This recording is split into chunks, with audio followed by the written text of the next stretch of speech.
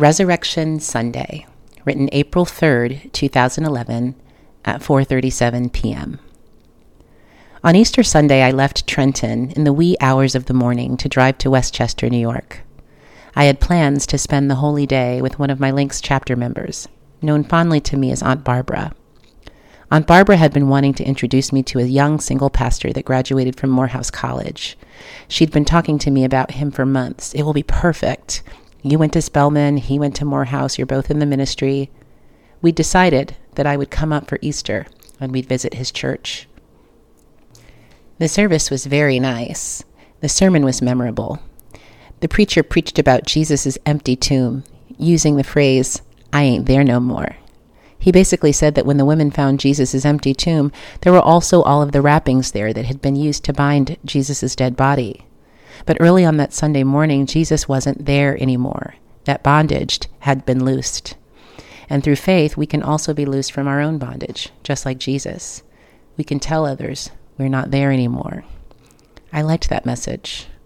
After church, Aunt Barbara walked me to the front of the sanctuary to introduce me to the pastor. He was nice, but I wasn't interested. I didn't feel a connection. My attention was elsewhere. It had been 2 days since our amazing 10-hour Good Friday date, and all I could think about was Kesner. I had also seen him again the following night at the annual Black Firefighter Ball in Trenton. Both of us had already been planning to go to the ball, and he was there to campaign, so it wasn't a date. But he did come to meet me on the dance floor for a few moments. He looked so handsome. I was the only woman he danced with that night. And now it was Easter Sunday, and I wondered when I would see him again. I hoped it would be soon. When we returned to Aunt Barbara's after church, I decided to take an afternoon nap in her sunroom. I'd been invited to stay for dinner, and we had some time to spare. Mid-nap, I received a call from Kesner.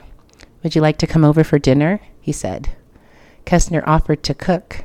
He said he would boil some meat. Yes, boil.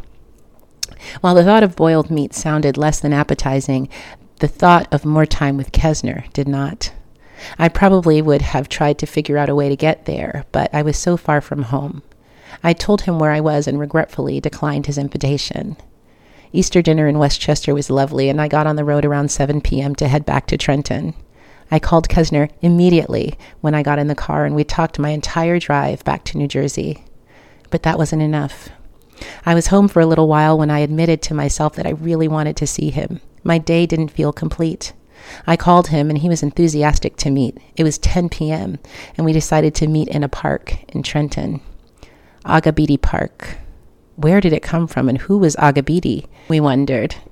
It is this randomly beautiful park in the middle of the Chambersburg section of Trenton. This park is a small open space in the middle of a four-way city intersection. It's mostly concrete with steel benches and interesting sculptures, and short little trees that line the perimeter. And there are small green lights that light up the park at night. Kesner had discovered this gem on his campaign trail, and for him it represented possibility.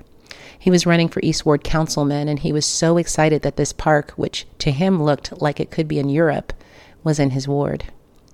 We sat together on one of the steel benches and we talked more. I had already had a great day, but I didn't feel like I was truly breathing until I was with Kesner. We had that feeling. It didn't matter what we were talking about. It was just a great feeling of being together. It was magic. We talked mostly about his hope for Trenton and his vision for the East Ward. I was so inspired by the sorts of things that made him feel so passionately about the city. He pointed to areas around the park where he imagined there could be cafes and thriving businesses. I chose to be a homeowner in Trenton, and I want this city to be safe for my children and family. As neighbors, we need to communicate with each other. We need to bring people together. I believe in Trenton. It is the state capital, and all New Jersey residents should care about what happens here. These are the sorts of things that he would say. I listened, inspired, visioning, believing. Oh, the possibilities. He could easily be the mayor of the city one day, and I would be by his side.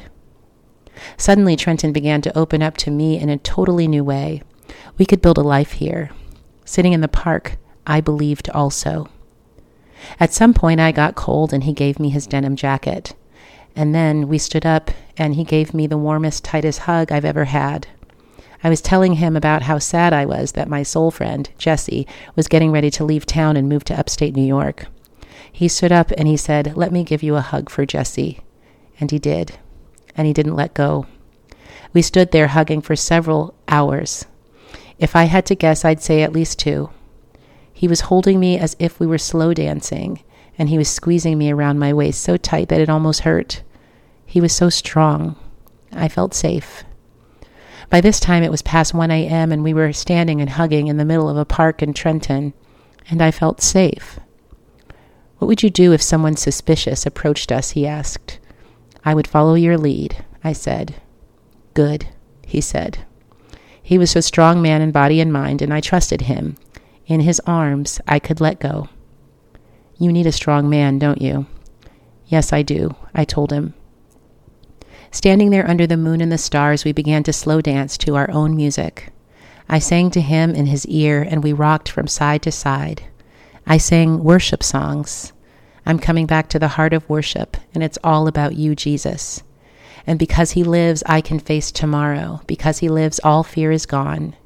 And I also sang, "The first time I looked into your eyes, I cried. Do you remember the first time we fell in love?"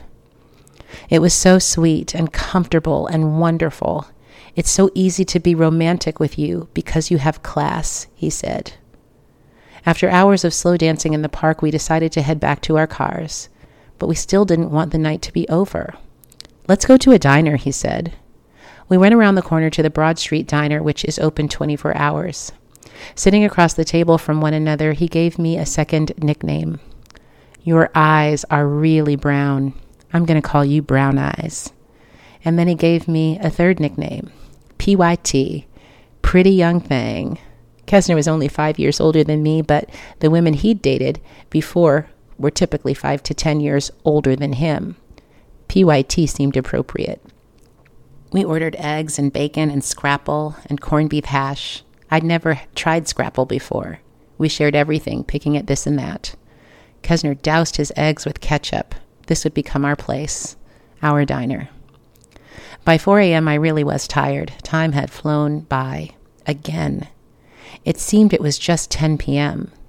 Had we just spent 6 hours together in the middle of the night, sharing, hugging, singing, eating, dreaming, dancing in a park? In the middle of the night? We hugged and said goodbye. I was glad that it was Easter Monday and I had the day off of work. I could rest. But would I see him tomorrow? I really hope so. I didn't want to spend too much time away from him. I was in love.